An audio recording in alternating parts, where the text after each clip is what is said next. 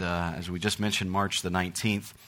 And of course, we think about February and March, and one wonderful thing about February and March is we're looking towards spring, right, and warmer weather. And we praise God for warmer weather, amen.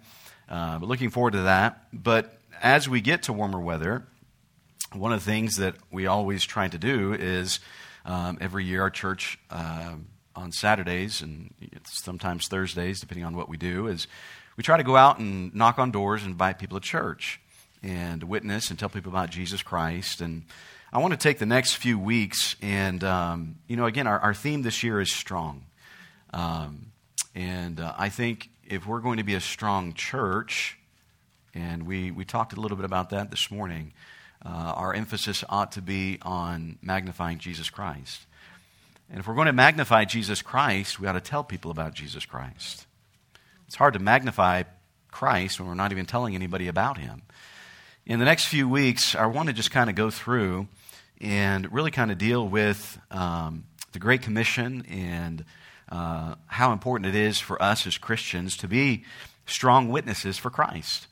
And that's what we're going to look at these next few weeks, just being a strong witness for Christ. Again, our theme is strong. We want to be strong in the Lord and in the power of His might. And we know that the Bible tells us in Acts chapter 1, verse number 8, "You shall receive power. After that, the Holy Ghost has come upon you, and you shall be witnesses unto me." And if we expect to be strong in Christ, and we expect the Holy Spirit to give us power, one of those things that He's going to do is He's going to enable us, He's going to give us the power that we need to be witnesses for Him and to tell people about Jesus Christ.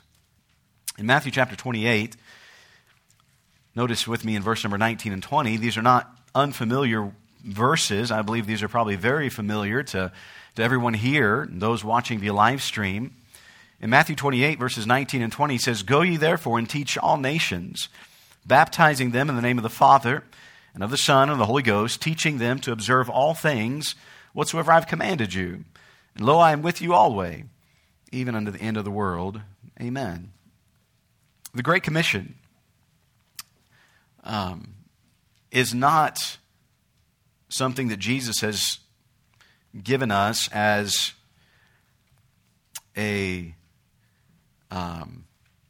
something that we can choose whether to do or not. Now, we can choose whether to do it or not, but to choose not to do it is disobedience. Because He's told us we're to go into all the world and preach the gospel to every creature. We can choose not to do it. We have free will. But to choose not to do it is disobedience to God our Father, to the Lord Jesus Christ, who's commanded us to go. And I know many times as Christians we think, well, I'm just not, I'm not an outgoing person. That's just not me to go out and to talk to people about Jesus Christ. And I understand that. Look, I'll be very honest with you. I'm not an outgoing person. If I'm in a room with a bunch of people, I'm going to be sitting in the corner by myself. You say, you're in front of everybody all the time. Well, that's because God's called me to preach. But that doesn't mean that I'm an extrovert. I'll be very honest with you. I'm much more comfortable with somebody else doing the preaching. Now, I'm not going to let them because God's called me to preach, right? But I'm not the person that just, I'm not an extrovert. I'm not the person to go out and just, look, it's hard for me to talk to people. People I know. It's definitely hard for me to talk to people I don't know. People just think, well, the pastor, God's given him a gift of everything. And so it's easy for him to go out and talk to people. It's easy for him to go witnessing. It's easy for him to talk to people about Jesus. No, it's not easy. You understand? We all struggle with the same things. We all struggle with the same things. Just because God has given me the position of being the pastor doesn't mean that I don't struggle with the same things that you struggle with. We all struggle with the same things. But that doesn't negate us of the obligation and the duty that Jesus Christ has commanded us to go. We're to go. And so we're going to be looking at the Great Commission, different parts of it. But tonight, just to kind of set the stage, I think the thing we have to understand in understanding why Jesus has given us the Great Commission And that is, we must think eternal. If we're going to understand the Great Commission and to be able to accomplish and fulfill the Great Commission, we must think eternal. You know, most people don't get up in the morning and think about eternity. I doubt. Now, I know somebody's just going to, say it to prove me wrong or whatever, so I'm not even going to ask you to raise your hands. But I would seriously doubt that anybody this morning woke up thinking about eternity. Now, we may have woke up this morning thinking about church. We may have woke up this morning thinking about the Super Bowl. We may have woke up thinking about breakfast, or we may have woke up thinking about, Sunday school or whatever. But I don't think many of us actually woke up thinking about eternity and what eternity entails. I dare say that most lost people did not wake up thinking about eternity. We think about all that we have to do this day or that day, all that's going to go into it, but not about eternity. Do you know who doesn't want anyone to think about eternity? That's Satan. Satan doesn't want a lost person to think about eternity, and he doesn't want a saved person to think about eternity.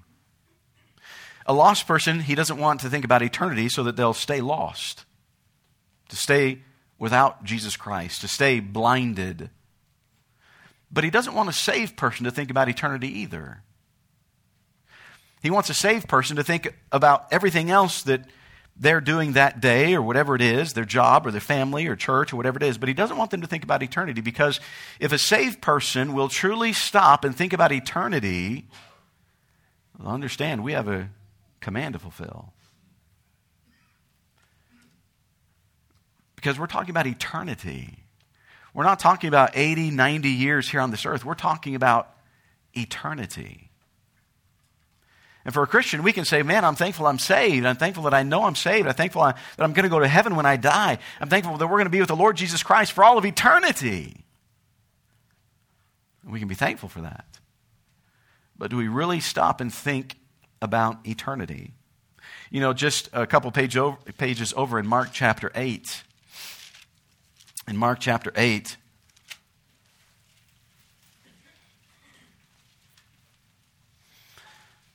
notice what Jesus says in verse number 34. And when he had called the people unto him with his disciples also, he said unto them, whosoever will come after me, let him deny himself and take up his cross and follow me.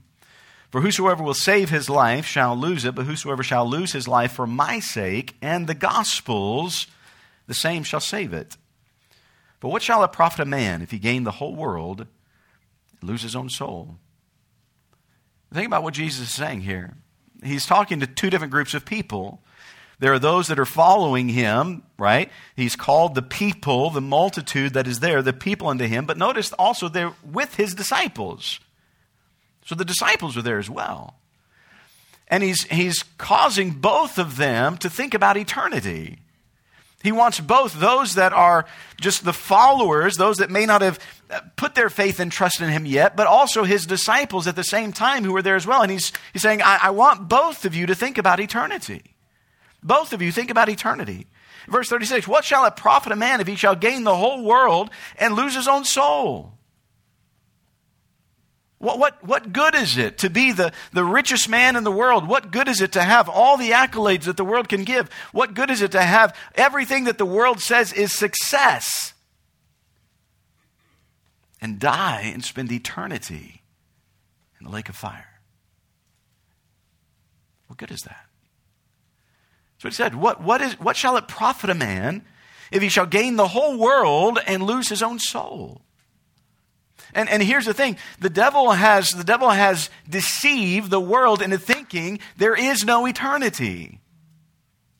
The devil is trying to use religion and these other things to deceive the world and thinking, hey, this life is all you have, so just live it up. This life is all there is, because once you die, you just stop, you just cease existing. Look, that's a lie of the devil. The devil wants you to think that because he doesn't want you to think about eternity. Because if you really think about eternity, really, then what does the success of this world really equate to? What does having the most money? What does driving the fanciest car? What does living in the palace? What does all of that equate to? Because here's the thing, we're all going to leave it behind. It's all going to be left behind when you think about eternity. But yet at the same time, he's also talking to his disciples. He says, whosoever will come after me, let him deny himself and take up his cross and follow me. For whosoever will save his life shall lose it. But whosoever shall lose his life for my sake and the gospel's, the same shall save it.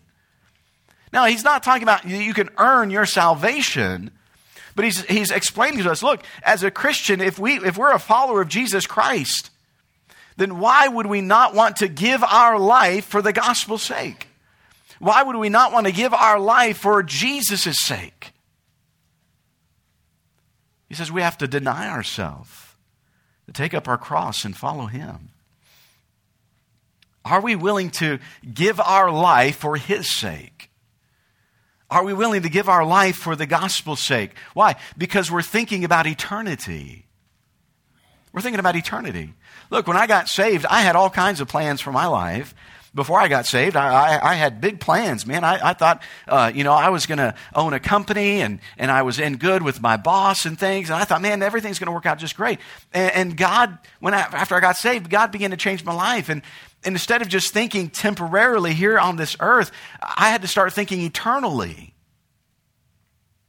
What good is it to have a business? Now, please understand, if you have a business here, I'm not saying it's wrong to have a business, but understand what I'm saying. What good is it to have a business if I'm not going to think eternally? What good is it to have a good job if I'm not going to think eternally? God began to change my life. God began to work. And instead of those things being what was so important, God began to work in my life and said, hey, I want you to serve me. I want you to preach. And again, I'm not an extrovert. You can talk to my brothers, Keith, Matt, my sister. Man, they're all out there. You know, I mean, they don't know a stranger. I don't want to know a stranger. That's me. But I had to think eternally. I thought, Lord, you've made a huge mistake. I've got to go into churches as a missionary. And I got to go meet preachers. And I got to go meet people. And I got to stand up and preach in front of all these people. You made a big mistake. But eternity matters. Are we thinking eternally, or are we just thinking temporarily? Because if we're really going to fulfill the Great Commission, we have to think eternally.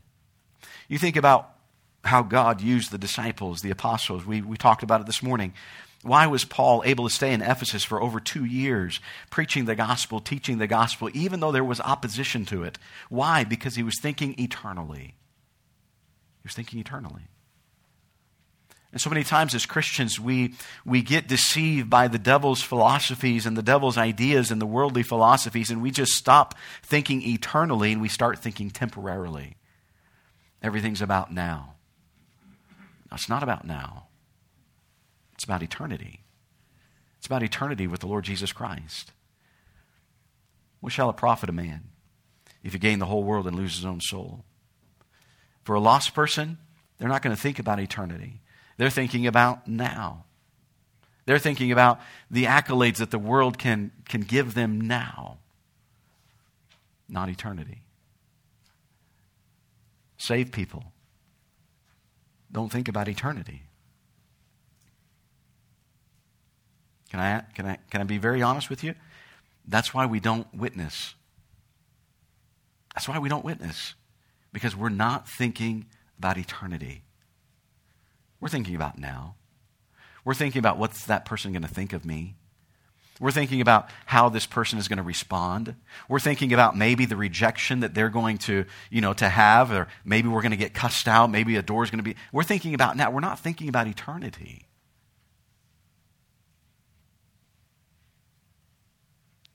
If we're going to fulfill the Great Commission, if we're going to be able to go into all the world and preach the gospel to every creature, we must think eternally. We have to understand that heaven and hell are real. They're not just made up. They're not just figments of somebody's imagination. They are real places. It's interesting. Jesus spoke more about hell than he did heaven. Do you know that? He spoke more about hell than he did heaven. Why? Because he wants us to understand that it's a real place. And if people do not know Jesus Christ as their Savior, they will spend eternity in the lake of fire. You think about in the book of Luke. Go with me to Luke chapter 16, I believe it is. In Luke chapter 16.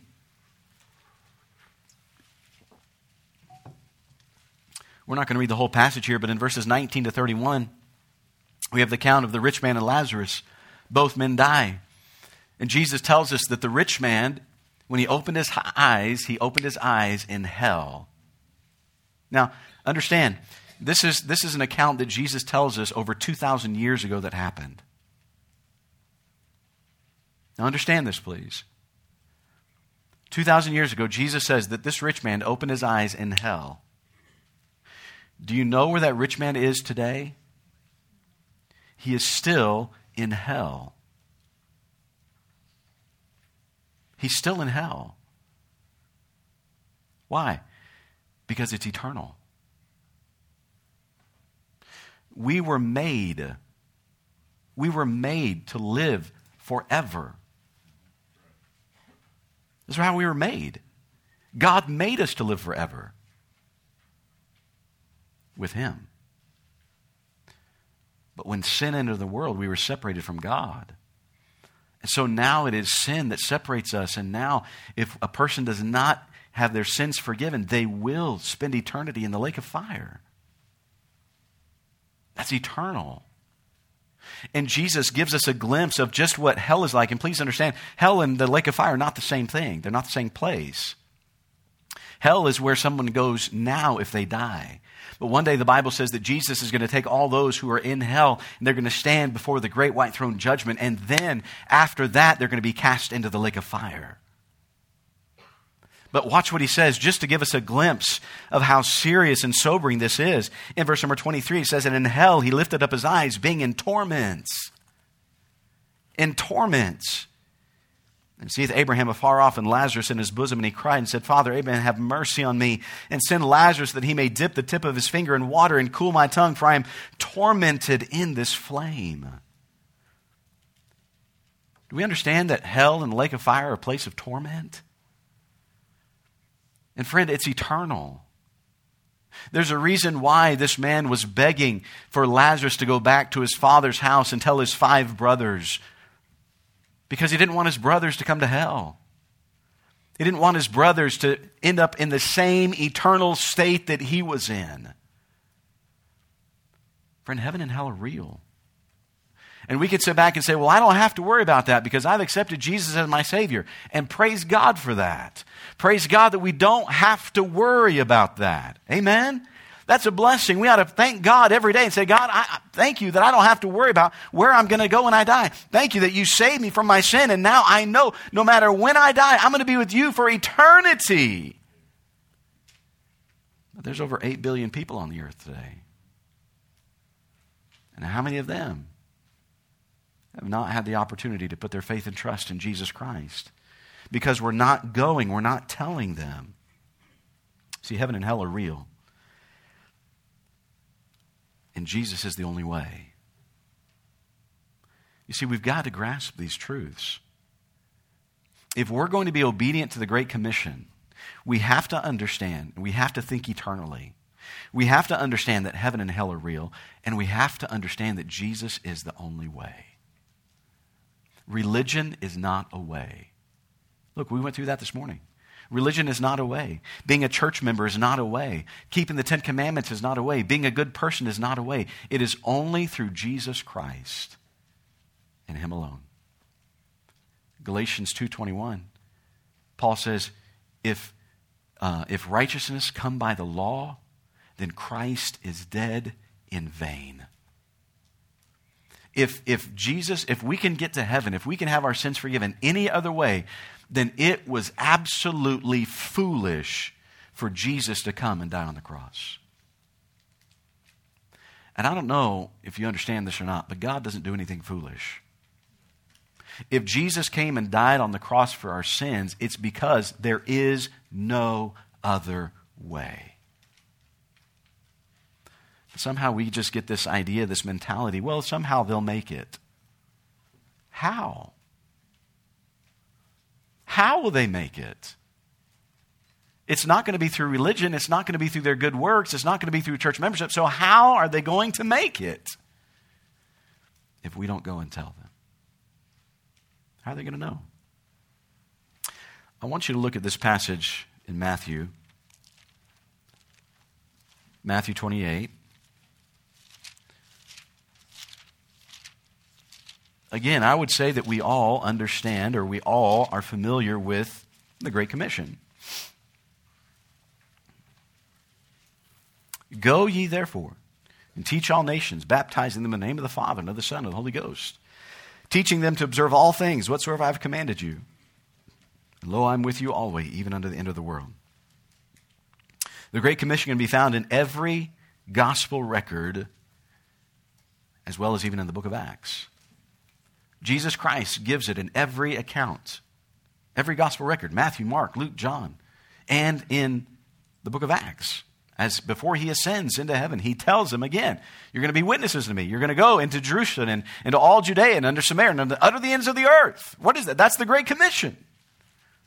Where to go? To go. That's the first part of the Great Commission.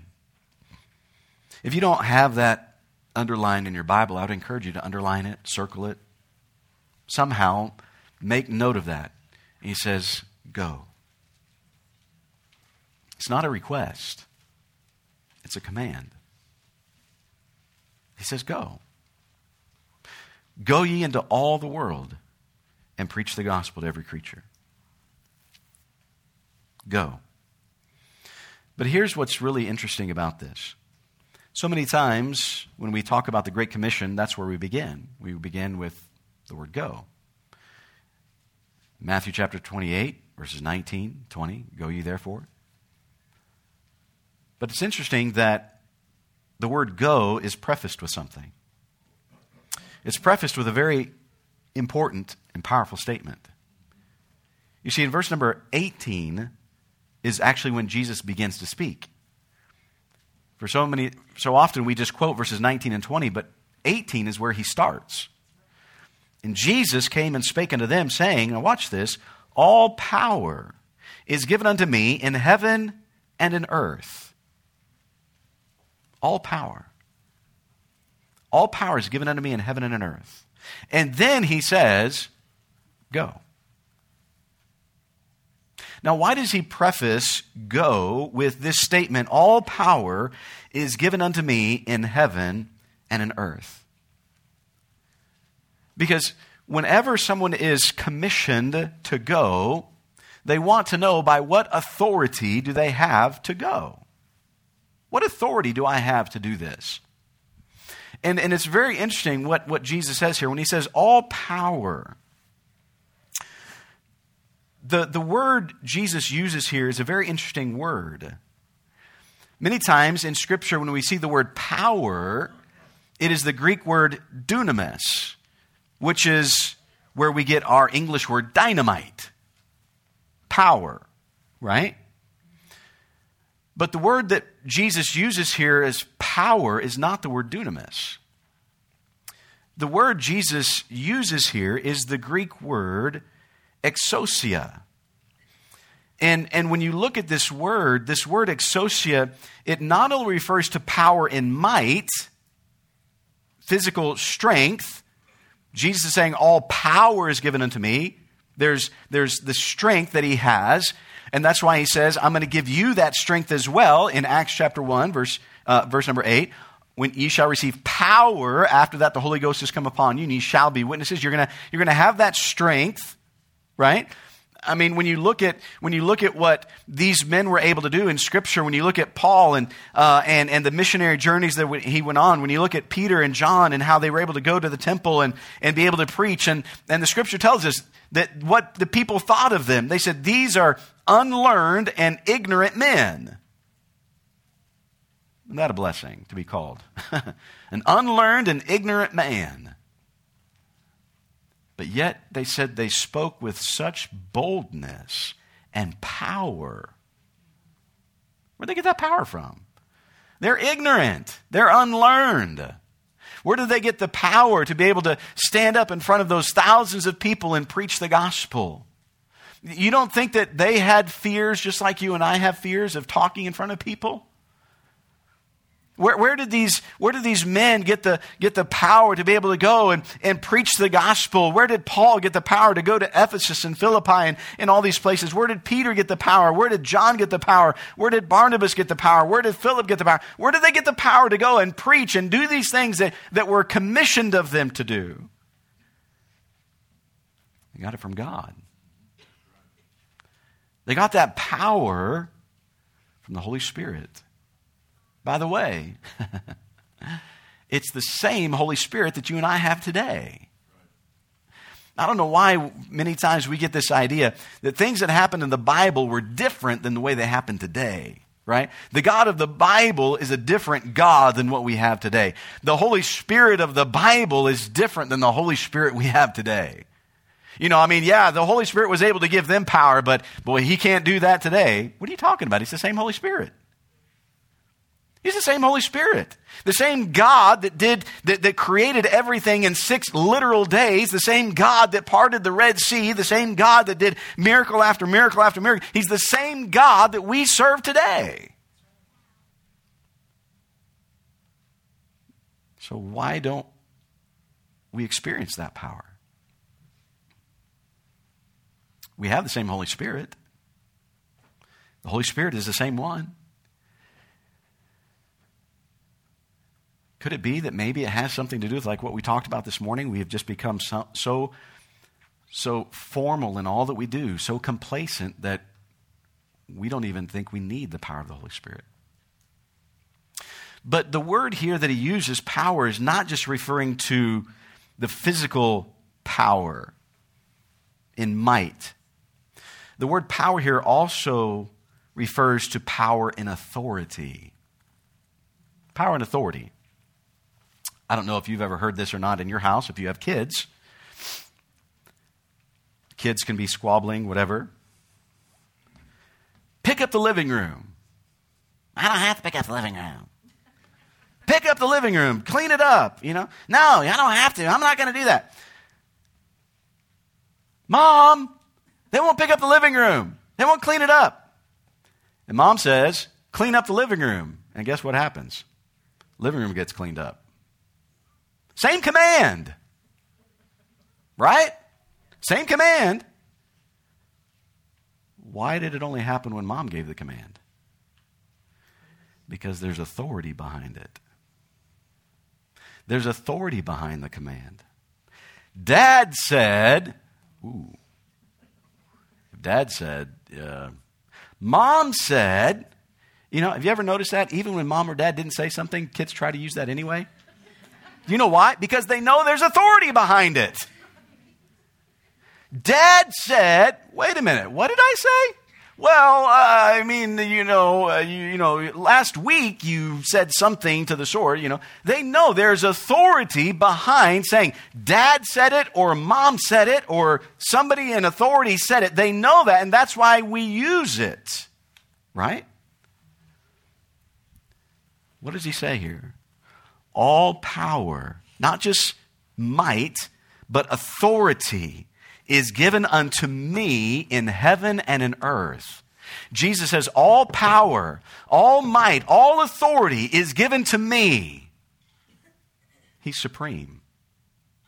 He's supreme. And then what does he say? What's that word you were supposed to underline or circle or mark? What was that 2-letter word? Go. Go.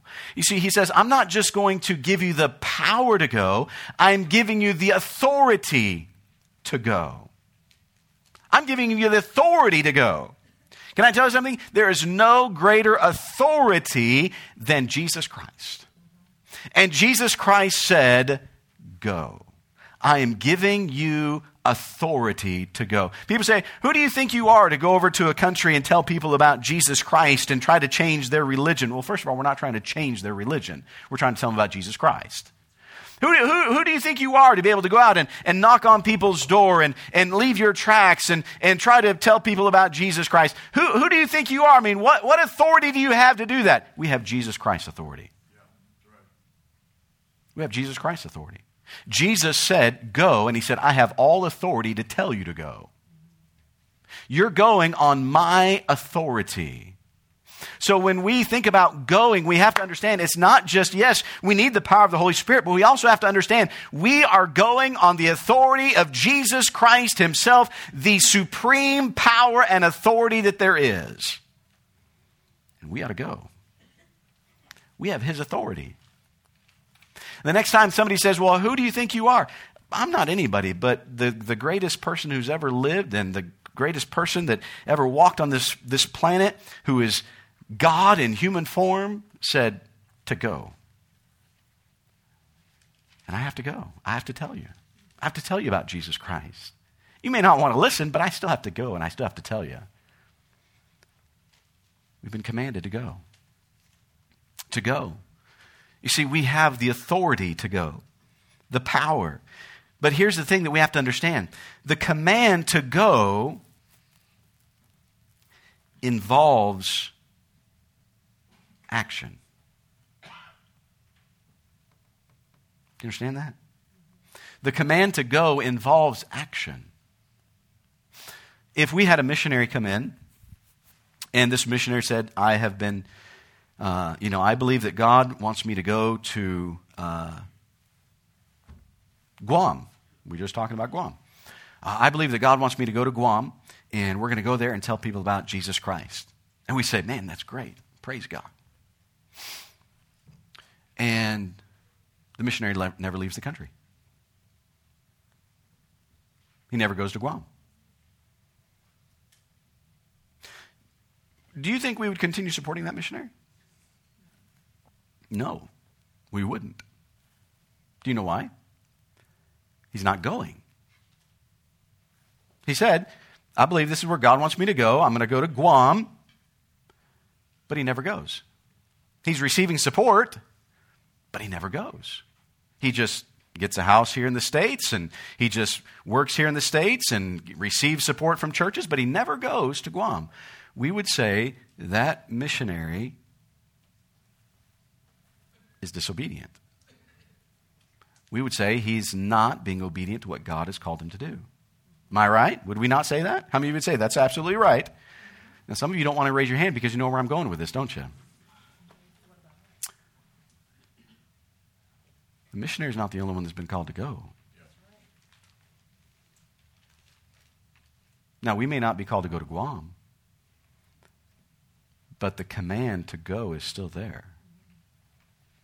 And that command is given to every one of us as Christians. And so with the command, it involves action. And it is impossible to go while doing nothing. If we are doing nothing, then we are not going.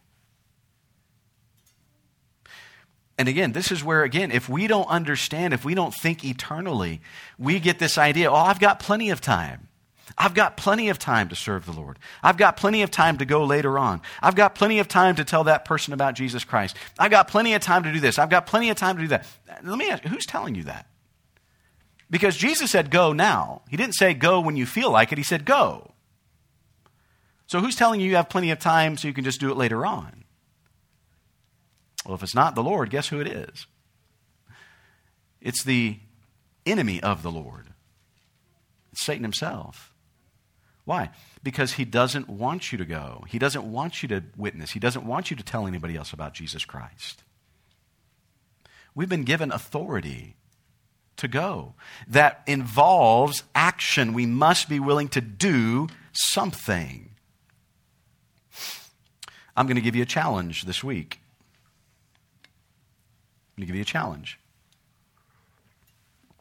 I'm not exactly sure how many people are here tonight. I would say probably close to 100 just by looking out here. We've been given a command to go. So here's your challenge for this week. On the way out tonight, we're going to have the ushers, and they're going to have these at the back of the door. And all I want you to do is take one. Just one. And sometime this week, I want you to go. Sometime this week, I want you to take that tract, that invite, and I want you to give it to someone and say, I'd like to invite you to come to First Baptist Church. Now, please understand me. The purpose of this is not to be able to say, oh, man, look at First Baptist Church. This is just, First Baptist Church is the only church, that anybody ought to go to.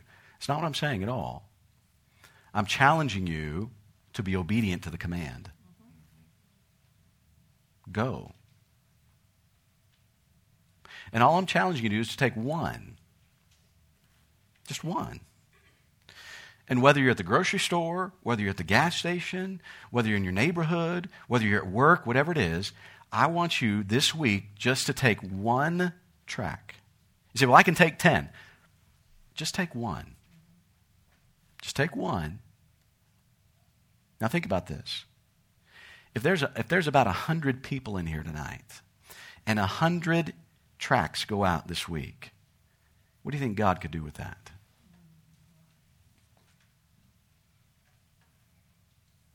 You say, are you expecting 100 visitors next week? Nope, I'm not. You expecting 50? Nope. You expecting 1? Nope. You see, we're not doing it for results. We're doing it because we're commanded to go. And to do nothing is disobedience. To do nothing is disobedience. Going involves action. I have to be willing to do something.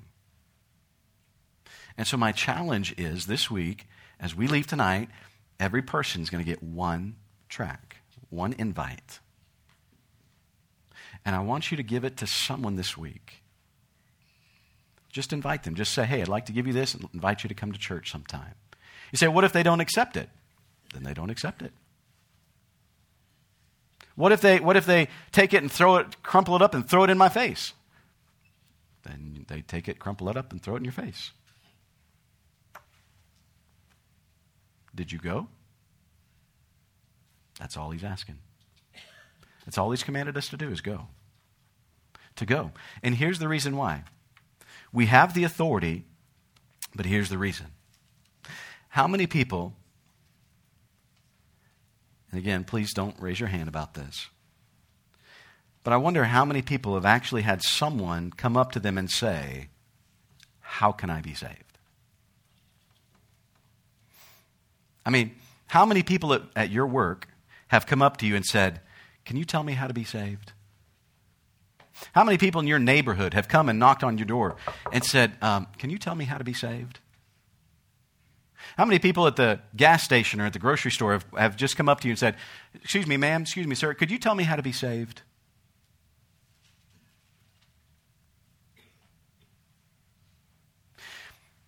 You understand why he says go? Because they're not going to come to us. They're not going to come to you and they're not going to knock on your door and say, oh, please, sir, tell me how to be saved. Please, ma'am, tell me how to be saved. They're not going to do that. Now, there might be a rare occasion where God has been working on someone's heart and maybe you've talked to them before or something and they know you're a Christian and you've shared the gospel with them and they know that if they come to you, you can answer their questions. They come and they say, man, hey, John, hey, Sally, whatever your name is. Hey, man, we've been talking about this and God just, man, I'm convicted and I need to be saved. Can you show me how? That could happen. No doubt about that, right? Paul, Silas are in jail, singing praises to God after they've been beaten, testifying about the goodness of God in jail after they've been beaten. The earthquake comes, all the chains are loose, the bars are open, the jailer comes in, they're about ready he's about ready to kill himself, thinking that everybody has escaped. And Paul says, hey, don't do that. Don't kill yourself. And he says, sir, what must I do to be saved?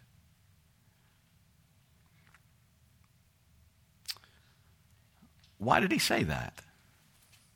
Now, I know some people can say, well, it's because, he was afraid for his life and he thought maybe the prisoners were going to kill him or something like that. I don't believe that's true. And here's why. Because when he came to Paul and said, sir, what must I do to be saved? Paul didn't say, put your sword down and let all these people free. What did Paul say? Believe on the Lord Jesus Christ, and thou shalt be saved. Paul understood he's asking a spiritual question. Now, how did that happen? Because of what he heard. The testimony, the singing and everything that was going on. He said, sirs, what must I do to be saved? And Paul said, believe on the Lord Jesus Christ, and thou shalt be saved. Most of us are never going to have anybody come up to us and just say, sir, what must I do to be saved? We're not going to have that.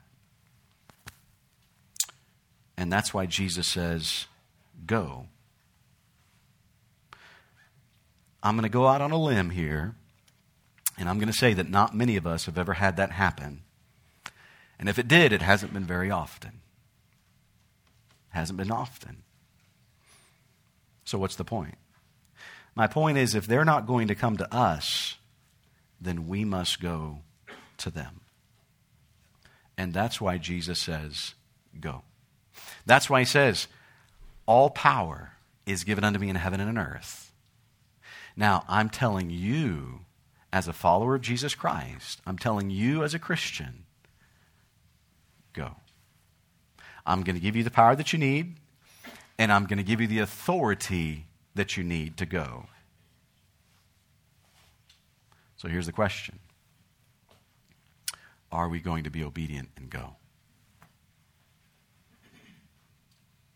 They're not going to come to us. We have to go to them. Jesus said, go into all the world and preach the gospel to every creature. That includes Eaton and Preble County and parts of Richmond and Indiana and Wayne County and Union County, wherever you might live. You're here tonight. That includes all of those areas. We may not be called to go to Guam, or we may not be called to go to China or to Uganda or someplace like that. But he says to go into all the world and preach the gospel to every creature. So I'm going to challenge you this week. As you leave tonight, just take one. Just one. Men, take one. Ladies, take one.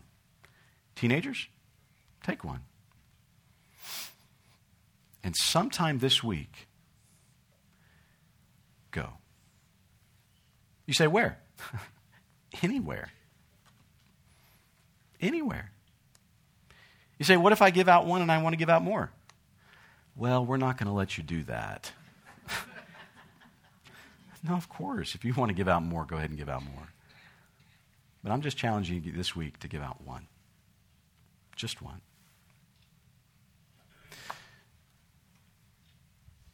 Next week, we're going to look at a few more things about this command to go.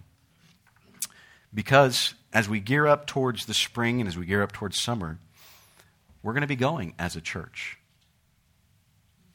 We're going to be going into our community and trying to reach people with the gospel.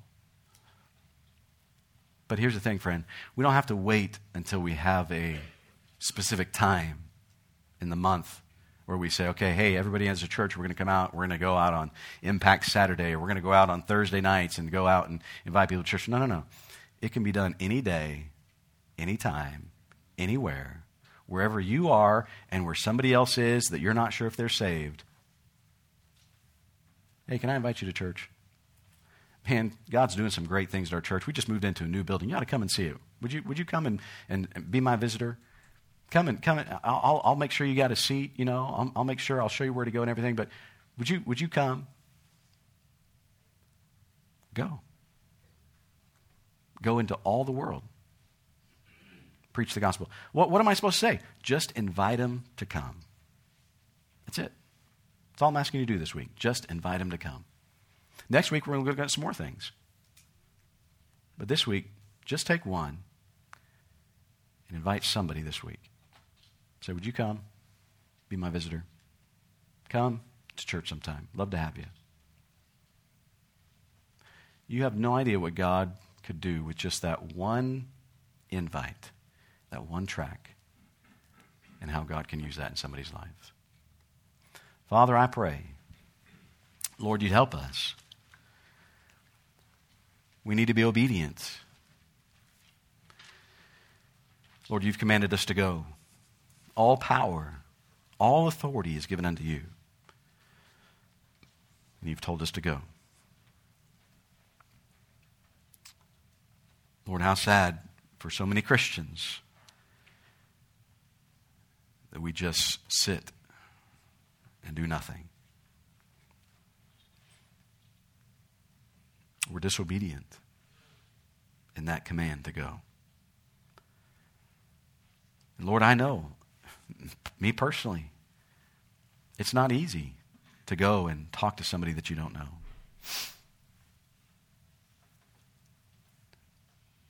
But Lord, you've promised that you'd give us the power that we need if we'll be obedient. You've given us the authority to go.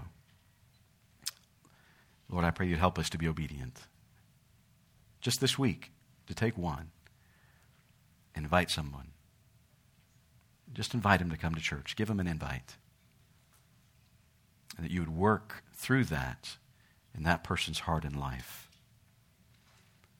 Lord, we have no idea what your Holy Spirit is doing in their hearts already. May you use us to be obedient to what you've commanded us to do. With every head bowed and every eye closed, we'll just stand quietly to our feet this evening. The piano's just going to play softly.